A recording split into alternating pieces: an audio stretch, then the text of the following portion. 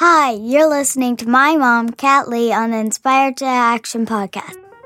Hey, can I listen to it? Hey, my name is Kat Lee, and I want to welcome you to the Inspired to Action podcast.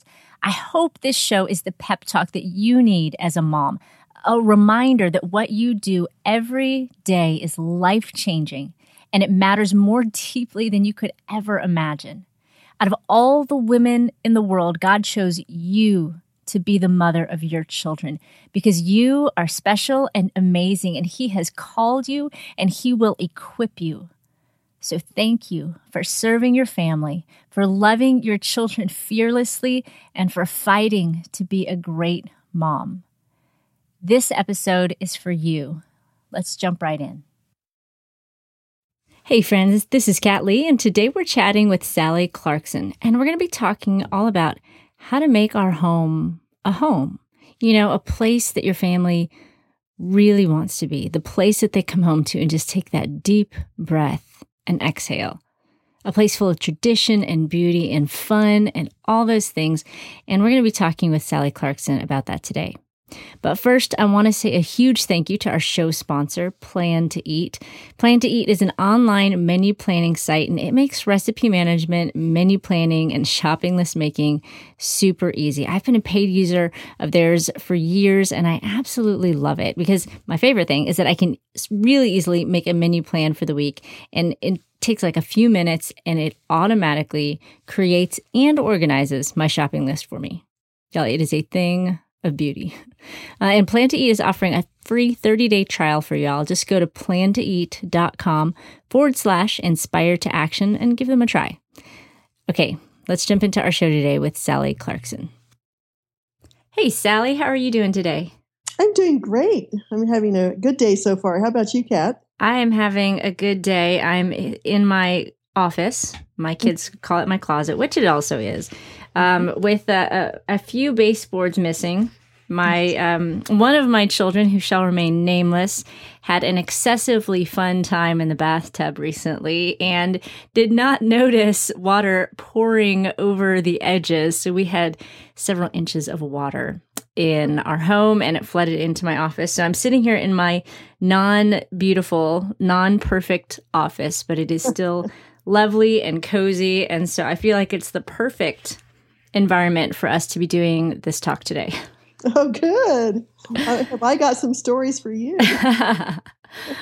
So before we get into the chat today, though, I'd love for anybody who may not be familiar with you to learn a little bit more about you. So can you just tell us a little bit about you and your family and what you do? Okay, I am Sally Clarkson, and I have 4 adult children. Most of them are very artistic and write books or produce movies or write compositions for orchestras, whatever they do. And we all need for them to marry a doctor, a lawyer, or a builder, because none of us are very practical. But anyway, I was kind of cut my teeth when I was a young single woman on discipleship ministries in communist Eastern Europe. And I fell in love with mentoring and scripture. And then when I got married and had my kids, I really fell in love with the idea of discipling my children and building godly people right here in my home. And so I started a ministry. We've been doing moms conferences. This is our 20th year, and you'll be speaking at one. Yay! Can't wait to see you here in a couple of weeks. And so I write books, I do blogs on sallyclarkson.com, and I speak and mentor and love to help inspire women about how important their role is as a mom and as a woman of God. I love it. I remember when I read the first book of yours that I read, and A Mission of Motherhood. And I remember reading it, and I was just a few pages in, and I was like weeping. Oh. I love your heart for moms, and I especially love just the unique perspective you have, because online, there's so many blog posts and podcasts and things from women who are in the midst of motherhood. And there's not as much for moms from women who have grown children, who have been through, all the seasons at home and can speak back into that season. And so I love that you are passionate about doing that, and you do it so authentically from, conferences where you have hundreds to thousands of women there down to having people in your home, moms in your home that you love on and minister. And so I'm really excited to have you on the show today and to share your heart. You and your daughter, Sarah, have written a new book called The Life-Giving Home, which I am so excited about. Oh, me too. So excited about, because it speaks to me as a non-home decorating kind of mom or woman, whatever. I live with a lot of friends and a lot of people in my community and in my church and in my circle of friendship who are amazing at making their home look beautiful. And that is not in my skill set in particular. I'm even to the point where for Christmas decorations, my husband tends to pull them out and then put them away, because I'm like, well, it's only going to be up for a couple weeks. Why am I going to go through all that work just for a couple weeks? And so he's the one who makes it happen and stuff. And so it's just not my bent. But what I particularly love about this book is it's not just about making your home look beautiful. And that's even not at all the essence of it. It's about making your home feel beautiful. And I love the tagline. It says, creating a place of belonging and becoming. I would love to know kind of like your history as far as homemaking. So did you grow up just wanting to be a mom and wanting to make your home a beautiful place? Or is this something that's kind of grown on you through the years and something God has stirred in you? Great question. Nobody's asked me that. I grew up as the youngest of 3 children, and I was the only girl, and I was kind of a tomboy. And I have to tell you that when I was in my later 20s, I thought, I would like to get married. I would love to get married. But I really never thought about having kids. It wasn't that I hated kids or anything, but it wasn't really a part of my brain. I'd never changed the diaper. I'd never babysat. And so I really fell in love with the whole role of motherhood and even cultivating my home. It first started when I was a single missionary in communist Eastern Europe, because I remember being there and thinking, oh, I just wish I had somebody whose house I could go over to for a home-cooked meal, that they would tell me I'm doing okay in the language and to, encourage me, because this is pretty hard. And so my single roommate and I started inviting different women. We had this underground ministry because it was communist. And so we would invite women from different cities all over Poland into our home, and food was scarce. And we would make them a cup of tea or a cup of coffee. And we really just wanted to love them and invite them to know the love of God. And they would come into our home and say, no one has ever invited me before. No one has ever really encouraged me in this specifically personal way. And so when I finally did get married, and all of a sudden I was holding little Sarah in my arms, and I was 31, I think, almost 31. And I remembered thinking, oh my goodness, this little baby has implications for eternity, just like all the women I discipled when I was overseas. And I thought, I am going to have to actually talk to God about what I did to show her the love of God by loving her every day in my home, and by inspiring her, by reading great stories and protecting her little conscience, by telling her she had work to do for God's kingdom. All the things I had been learning as a young adult. I realized that my home was kind of a headquarters, so to speak, or maybe a laboratory for life. And so I think that my understanding and my growing in this concept of home started from my understanding that Jesus was an intentional lover, an intentional encourager, an intentional discipler, and that when people walked through my door, including my children, that intentionality, that thought in my heart that would say, when they come in, I'm going to look in them in their eyes and say, I wonder what's going on in their heart. I wonder how I can encourage them. I wonder how I can give them a safe place to be, wonder how I can comfort them. And so I really think that building home and building a place where people become and belong starts with the heart of the person taking charge of that space and saying, I will be a life giver. I will give life and beauty and goodness and love and just the incarnation of Christ, his touch to the people who come through the doorway in my home. So it started out in missions, grew over the baby years, and really expanded as we continue to dream how we could make a place that would hold all that was good and true and beautiful in life for the glory of God. I love it. I feel like you almost entered motherhood backwards in the sense of most of us, just kind of walk into motherhood. Oh, we have babies. And then somewhere along the line, we realize, oh, wait, they're going to be grown-ups. And you really entered it with a vision of who they're going to be someday. And you're able to harness that vision from the very beginning. And I love that you called your home kind of the headquarters of that discipling process of your kids. And also what you said about how creating beautiful homes starts with us and our hearts towards the people walking into it. And that's so true. Not very long ago, I had a family member come to our home and stay with us.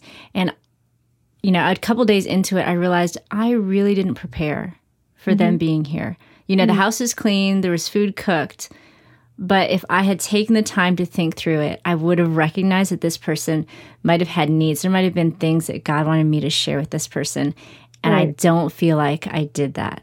And, no matter how ready my home could have been, that is the one regret that I had. And so I love your heart of looking at visitors, looking at people coming over. Obviously, especially our children, as how can I be Jesus to them?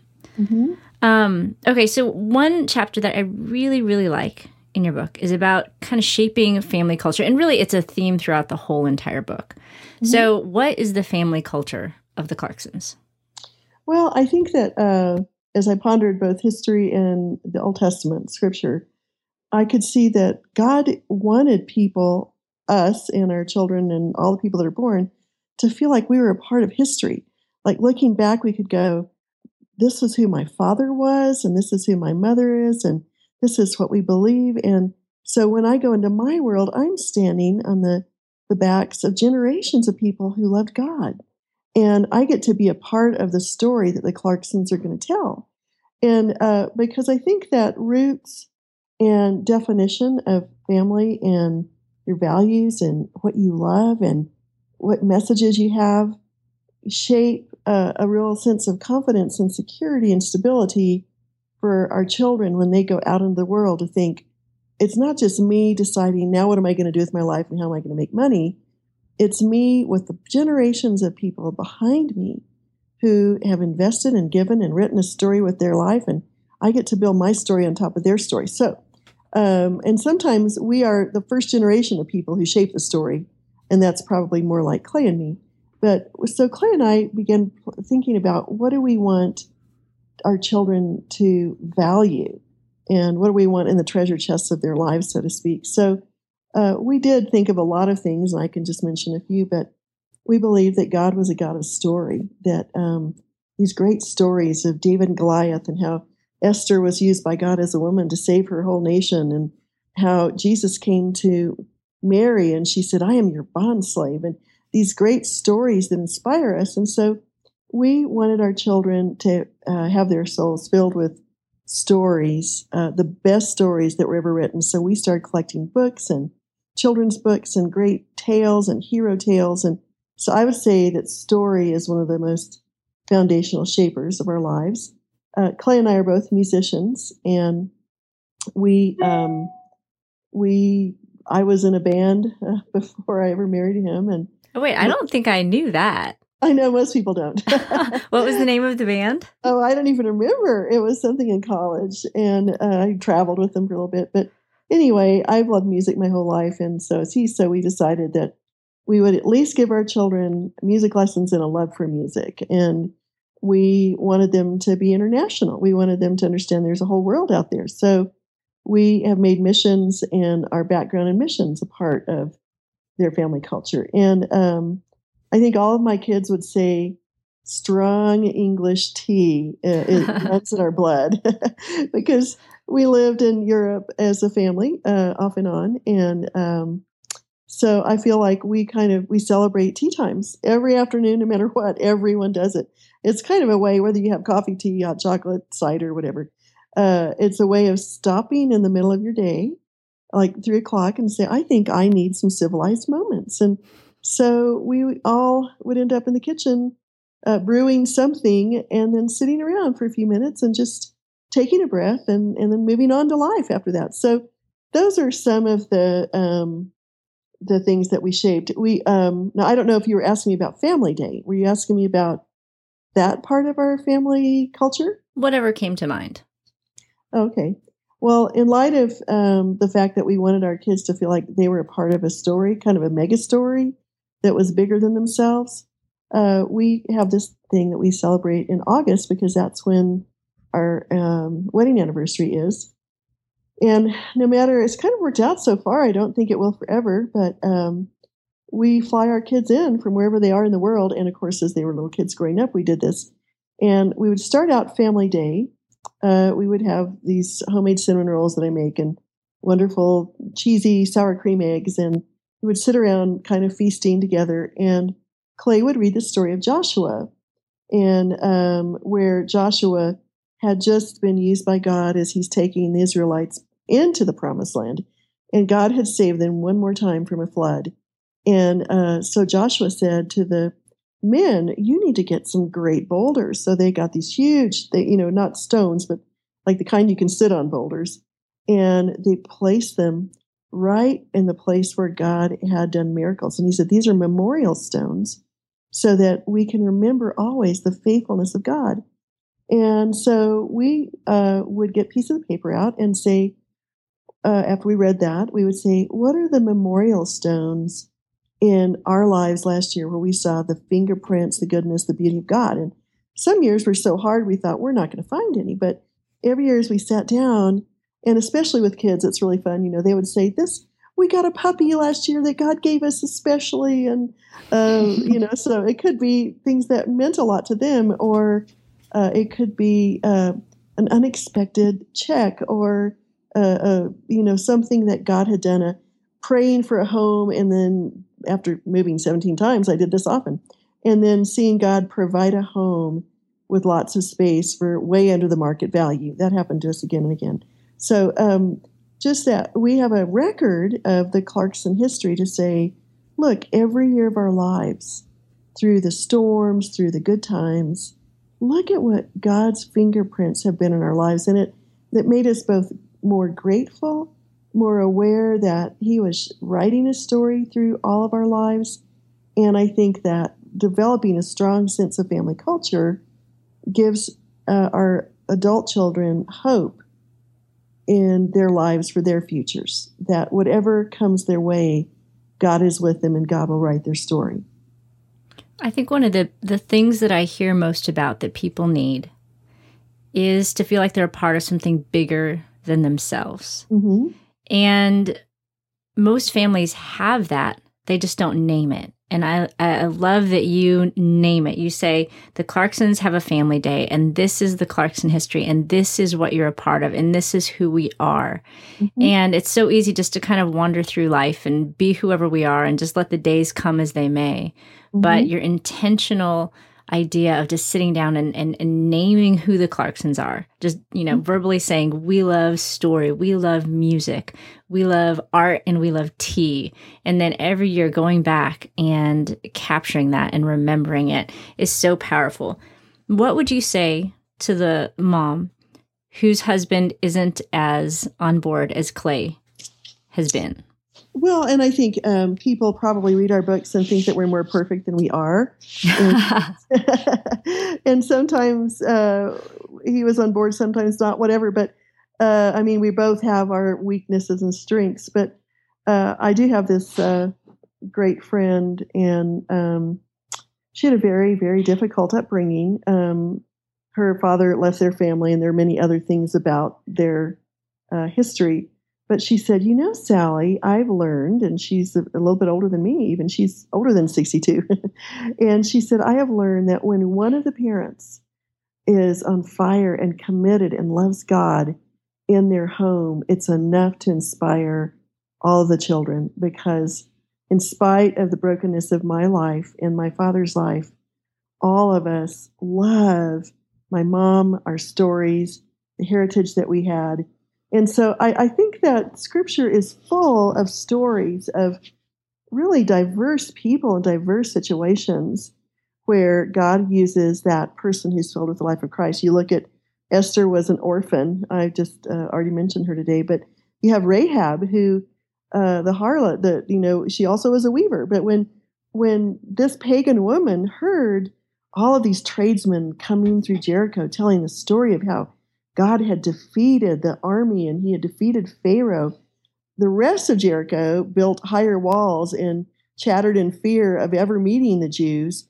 And Rahab was this woman of faith, and she connected her heart to the story. And she said, if that's the true God, I want to worship the true God. And she, as a single woman who connected her heart and engaged it to this story of the God of the Israelites, ended up being the person through whom the Jewish army was saved in Jericho. And there's so many stories like this where God uses, it says God searches to and fro through the whole earth to strongly support those whose heart is completely his. And that your story is the place where you can expect to see God bring life and beauty. And I think that a part of that is not learning how to be gracious within the walls of your home with your husband, but yet when you have that time and that opportunity to provide for your children in a gracious way, and even to provide for him within the life that you create, God will take your fish and loaves, the small amount that you have to give to him, and he'll make it enough. And I have met women all over the world that when they step out in faith and say, I believe God wants my home to be a place for the kingdom to live and serve my children, God does amazing things in that place, because if one person is engaged and filled with the Spirit of God, then the life of God is powerful in that home. That's encouraging. I know I hear a lot from moms saying, well, my husband isn't ready to do family devotions with us, or, as though they're waiting for him to be, but it's something that they can do with their kids, and God can fill in those gaps. And my husband says that all the time when we fail as parents. He's like, let's just, trust Jesus, do our best, and he can fill in our gaps. And I think that's the same. Go ahead. I think that's so true. You sparked something in my mind, and I think that sometimes, and you can kick me off your show after this if you want to. Sometimes we have voices in our head that really aren't true biblically. And I think that a lot of women have lost a sense of how much power and authority God has given them to live out their personality, their unique story, their skill set, that we are made in the image of God.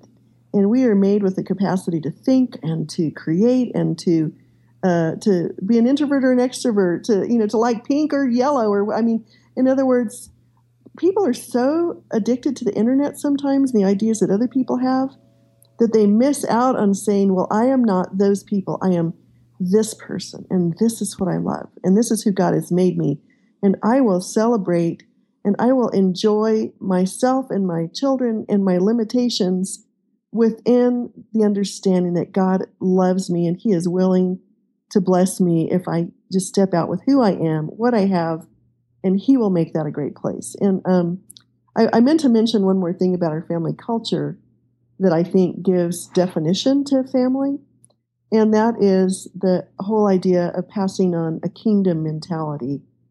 From the time my children were birthed, perhaps, they heard, you have been called to be a steward of the kingdom of God. I wonder how you're going to bring his light into the world. And so I think a lot of families have the illusion that doing good things is enough to capture the hearts of their children. But there's so many good things to do in the world, but doing good things can sometimes just make us feel guilty. if we don't do enough. And I think what really captures a heart is a vision. Oh my goodness, my life, my story, my personality matters because I am a part of the mega story of God. It's kind of like Lord of the Rings. I might just be Frodo, or I might be the king, or I might be, but I play my part, and then God's story in history develops because I have a sense that my life matters. So I think that's another part that I hope women will understand in their home, to really promote the idea, this kingdom idea, that you're a part, you have a place in God's story to tell, and you're a part in your lifetime of bringing His influence into your arena and world right where you are. So good. I know you often say to your kids, or would say to your kids, especially when they were younger, that, God made you to be a Daniel in your generation. Mm-hmm. And I think of that often as I'm sending my kids off to school or praying for them in the morning, and just the vision that imparts to them. The Clarkson Family Day mm-hmm. makes them a part of something bigger than themselves. But then giving your kids a kingdom mentality makes them a part of the biggest thing of all. And mm-hmm. I'm curious to know, in our heads as moms listening, we know that it's important to give that kind of vision to our children. As a mom whose kids are out there and influencing the world, how have you seen the impact of, that sense of purpose that you've given your kids, as opposed to maybe seeing other, kids mm-hmm. their age living? Yeah. Well, I think I'm going to call it self-actualization, in the sense that if your children leave your home having a sense of who they are, that they have a purpose, that they have meaning, that they have this family behind them who's going to pray for them and talk with them and be with them, if they have a sense of, I have a story to tell, and now that I'm going out into the world, I get to use my muscle, my spiritual muscle, and exercise it. And I often said to my kids, I can't make you a great person. I can't make you make great decisions. I can only present to you all that I know about God and His goodness and His greatness and His love. But you will have to decide how you're going to be a steward of all that you've been given. And I believe your story is going to be a good one. And so I think that a part of my children being where they are, there's still lots of struggle. They're surrounded by immorality, by terrible choices, and so on. But I think that if people think that raising children is just a matter of moralizing them, telling them to be good, then when they go out into the world and they're tempted like everybody else is, that isn't enough to hold them fast to good morals. I think that what holds children is when they go into the world and they have a sense of self. I have owned my faith. I have believed in who God has made me to be. I believe that God has a work for me to do. And so it's really cultivating that sense of self, and not controlling your children, but setting them free. I know maybe seems like a cliche, but I feel like a lot of parents try to control the circumstances of their children's lives. Mm-hmm. And they can't. They never will be. They can't now. They can't when they're older. And so what I look back on and realize that God allowed difficulties and challenges and choices in my children's lives that were very hard while they were in my home, so that I could not protect them and take them away from those situations, but in those situations could say, what would be wise to do? How can I help you? What are the consequences of these choices? So that by the time they went into the world, they had a real sense of what it meant to make choice, how it meant to live by wisdom, and so on and so forth. And I do think that I want to have a caveat here. Obviously, little children need to be protected, and their foundations of what they know about goodness and morality and right and wrong needs to be very strong before we expect them to understand what it means to invest in the world. Does that make sense? In other words, it's a progression of maturity from babyhood, learning right and wrong, learning how to obey mom and dad, and then learning how to begin owning it as they are young adults into a very difficult world as we're standing there beside them. Mm-hmm. Oh, that totally makes sense. I mean, just like teaching a child to ride a bike, they're going to have training wheels on and a helmet, and you're going to be running right beside them and keeping them only in the driveway. But eventually they'll get out into the street, and eventually they'll ride off into the sunset without you. But you need to give them the skills and the opportunity to learn to make decisions in those safer environments. But before you send them out into the whole great big world, they need to know how to make those decisions. So that totally makes sense. As you were talking, I was thinking about how you used the analogy of home being headquarters. And so it made me think about just, the Clarkson family is obviously different from the Lee family. We don't necessarily, we actually do drink tea, but I think that's more of a Clarkson influence than a natural Lee thing that we do. But a big part of our family is sports. So we have Baylor football season tickets, and ever since our kids were little, we would go and sit in bleachers for 5 hours, come rain, sleet, or snow, and cheer on the Baylor Bears. We play golf in our living room and football out front, and it's just part of what we do. And so it kind of gave me the idea that, for the Lee family, home is kind of like our locker room. It's the place we come to at halftime, when the kids get home from school and they've been, out there just battling school and kids and life. They come back to the locker room. They come back to our home, which hopefully smells a little bit better than a locker room. But it's the place where they're saying, okay, you guys can do it. You can do this. God, you have a great purpose for your life. You can go out there and you can be a rescuer of people, and just that place of hope and encouragement. And so I think it's important just for all the moms listening to recognize that there's a Clarkson family culture and there's a Lee family culture. And so I just really challenge you to think about what your family culture is. What are the things that you love to do, the things that you want to impart to your children and to your family? What defines your family as a whole? And really incorporate those and be intentional about those. Now, as far as our home goes, what would you say and I can make a couple guesses, are your, say 3 to 5 must-have things that make any space you go to feel like home? Well, you have already experienced this in other places, I think, because we never had a family home. In other words, we moved all over the world and 17 times, 6 times internationally. And that I travel a lot, sometimes 25 weekends a year. And my kids have lived like Sarah lived in a tiny little dorm room in Oxford last year. This year she has a cottage.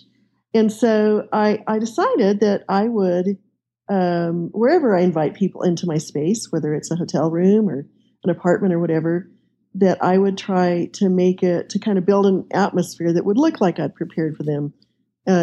God prepared this incredible garden. He's going to prepare a feast for us in eternity and a home for us. And so preparation is just, you have your tools, whatever they are. And many years ago, when I was on a book tour in China, I was able to pick up some of these beautiful pashminas. And so... okay, I need to know what a pashmina is. Okay, so pashmina is just these woven scarves that you can, you see many places all over the world. And one reason I travel with them is because when I get cold on the airplane, I have something that I can put over my shoulders to keep me warm. But anyway, so in my suitcase, I always take a candle, because somehow a candle just makes any place a special place. So I take a candle, I take a pashmina. Oftentimes I'll take teacups or tea mugs. I will take my little music. I have a little tiny speaker that I connect to my phone that always provides me with music wherever I go.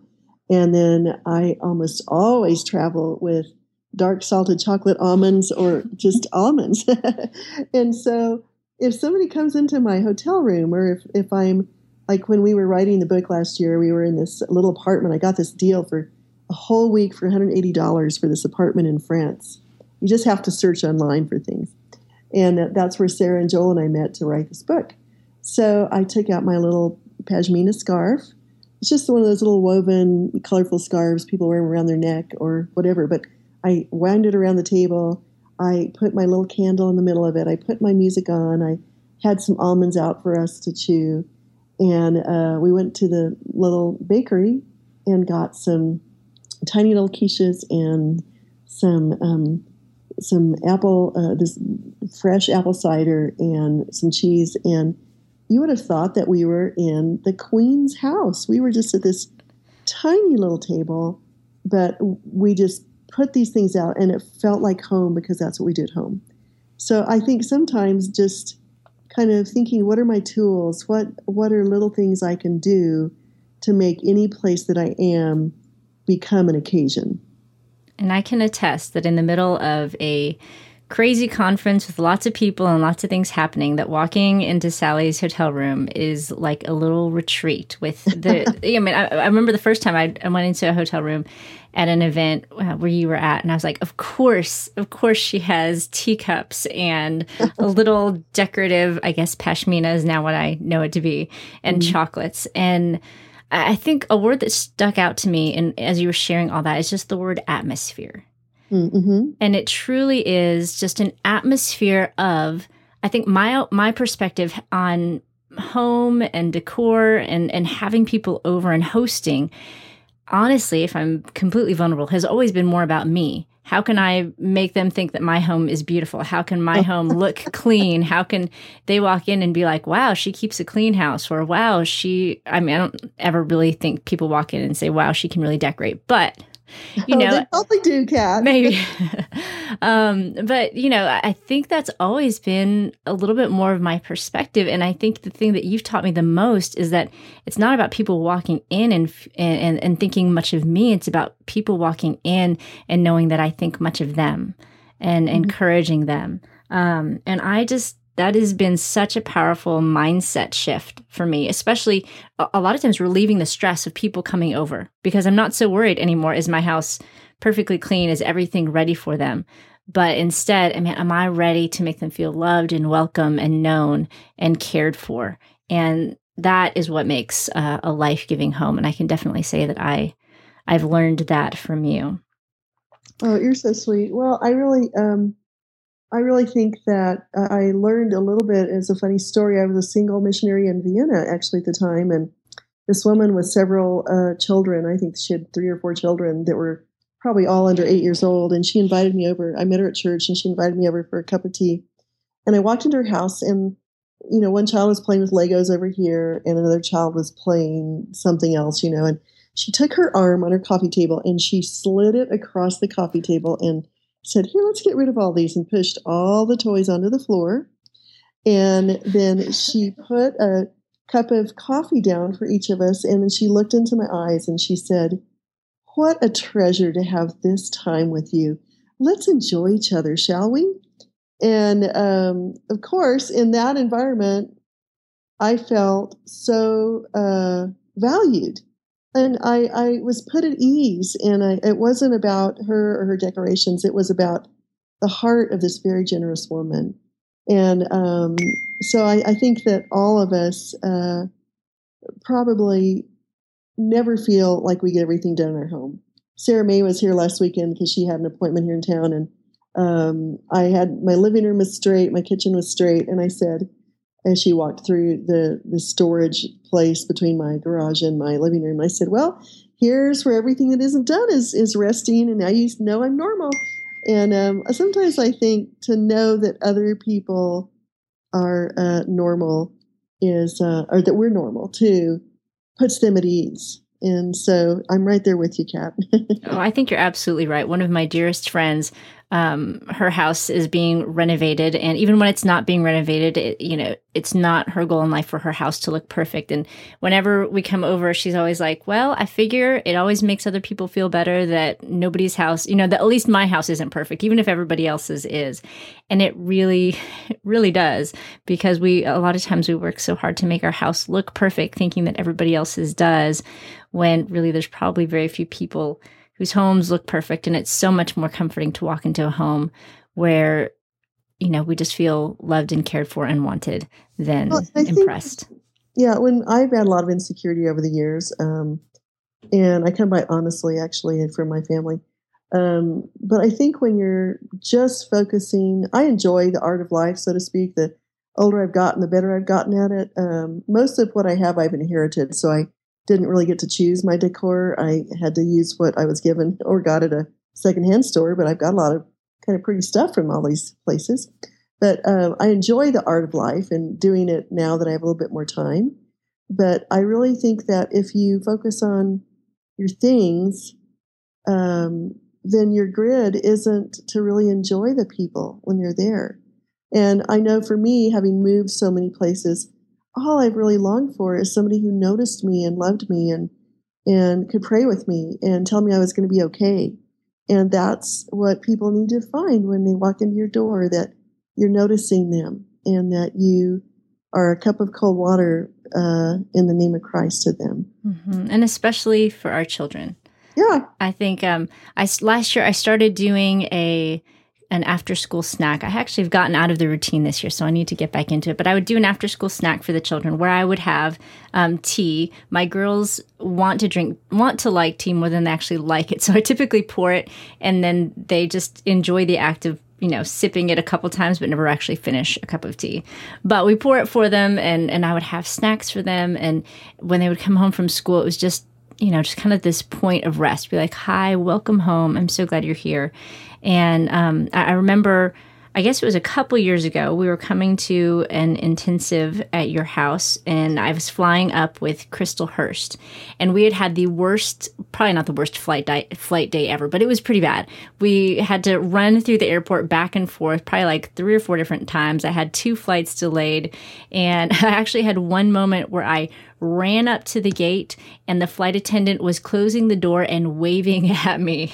Oh my goodness, gosh. And I couldn't get on the flight. And so it was just this really, really long day. And we finally got to your house, and we walked in, and you're in the middle of sharing because we were way later than everyone else.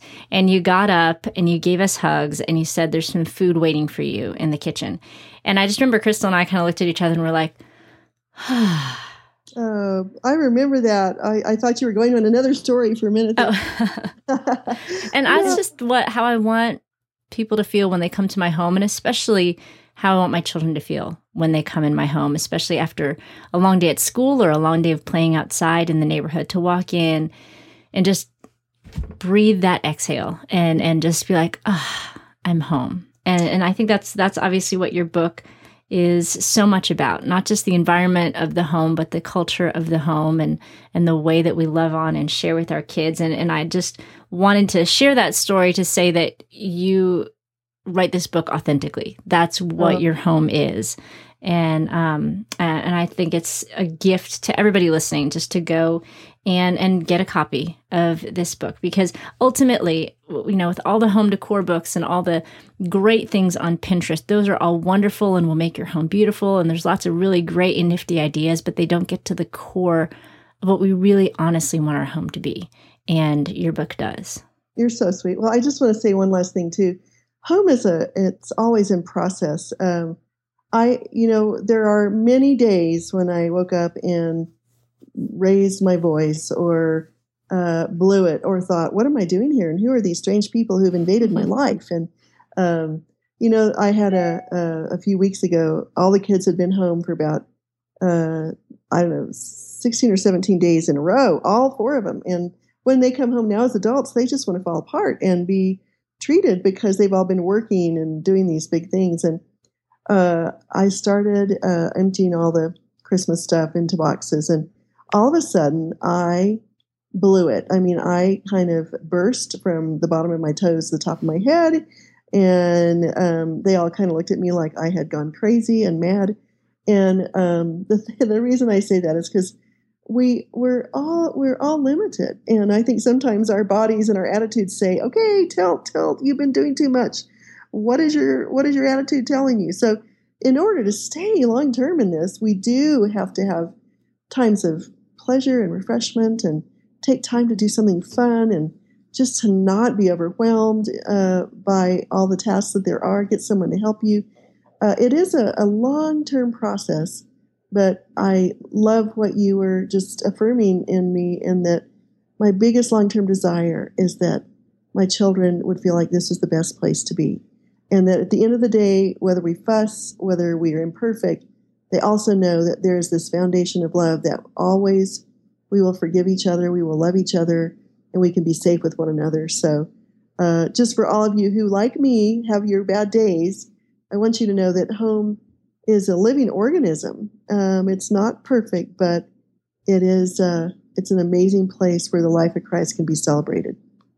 I love it. I love it. Sally, where can people get this book? Oh, and you know what? I don't think I mentioned this, but you didn't write this book by yourself. You wrote this with your daughter, Sarah. And I think that's what makes it that much more special, because it's not just you sharing what you thought you did, but it's also Sarah sharing what it really was, and how those two coincide in the things that she learned along the journey. So where can people get a copy of your book? They can get it at any bookstore that most bookstores are carrying it now. Most large bookstores, from Barnes and Noble, Amazon, Lifeway, Books A Million, and they can get it on my website at Wholeheart, WHOLEHEART.org, or on my blog, which is sallyclarkson.com. And I just want to mention, too, that Joel actually helped me write this companion planner. He said, Mom, people need a place to write their plans and notes and have news stories and be inspired by Scripture. And he's my Bible student guy, so he helped me write a planner so that every year moms could come along and say, okay, what is the season of life this year? How can I kind of regroup this year in January? And so we did, it's a kind of a whole family. Everybody kind of invested their stories and their ideas into it, but Joel and Sarah were the ones who wrote it with me. So, and where can they get that? Also at all the bookstores, and same place. Great. Well, Sally, I'm so glad that you could join us today and share your heart, share your stories and your life. And I know it was encouraging it was encouraging to me. And so I can only imagine it was encouraging to everybody else listening as well. And I really appreciate you taking the time out of your busy day to be with us. I always love being with you. You have a great day. You too. Bye. Bye. Well, that's all that we have for today's episode of the Inspired to Action podcast. Thank you so much for taking the time out of your day to listen. I know that there are a million things that you could be doing right now, and I hope that this episode has encouraged you. If you have any questions or suggestions for me, just head over to inspiredtoaction.com and click the contact button to send me an email. I would love to hear from you, and I would love to do whatever I can to get the resources that you need to keep growing as a mom. And if you enjoyed this podcast, it would be awesome if you would take a minute to rate it on iTunes. That's going to help more moms to find it and get the encouragement that they need. And as always, you can check out all the show notes for this session at inspiredtoaction.com. And you can also download any of our free ebooks or our free prayer calendars for moms at the blog. Just go to inspiredtoaction.com and click on the resources link. And my name is Kat Lee, and I wish you an incredible day with your family. And remember, you're a mom. You're kind of a big deal. Now go be awesome. It's early in the morning, the house is quiet, but I've set aside this time for you. I bow before the throne of a noble king, and in this place my heart begins to sing. It's gonna be a God day filled with His grace and sweet new mercies. May my thoughts obey Jesus to walk in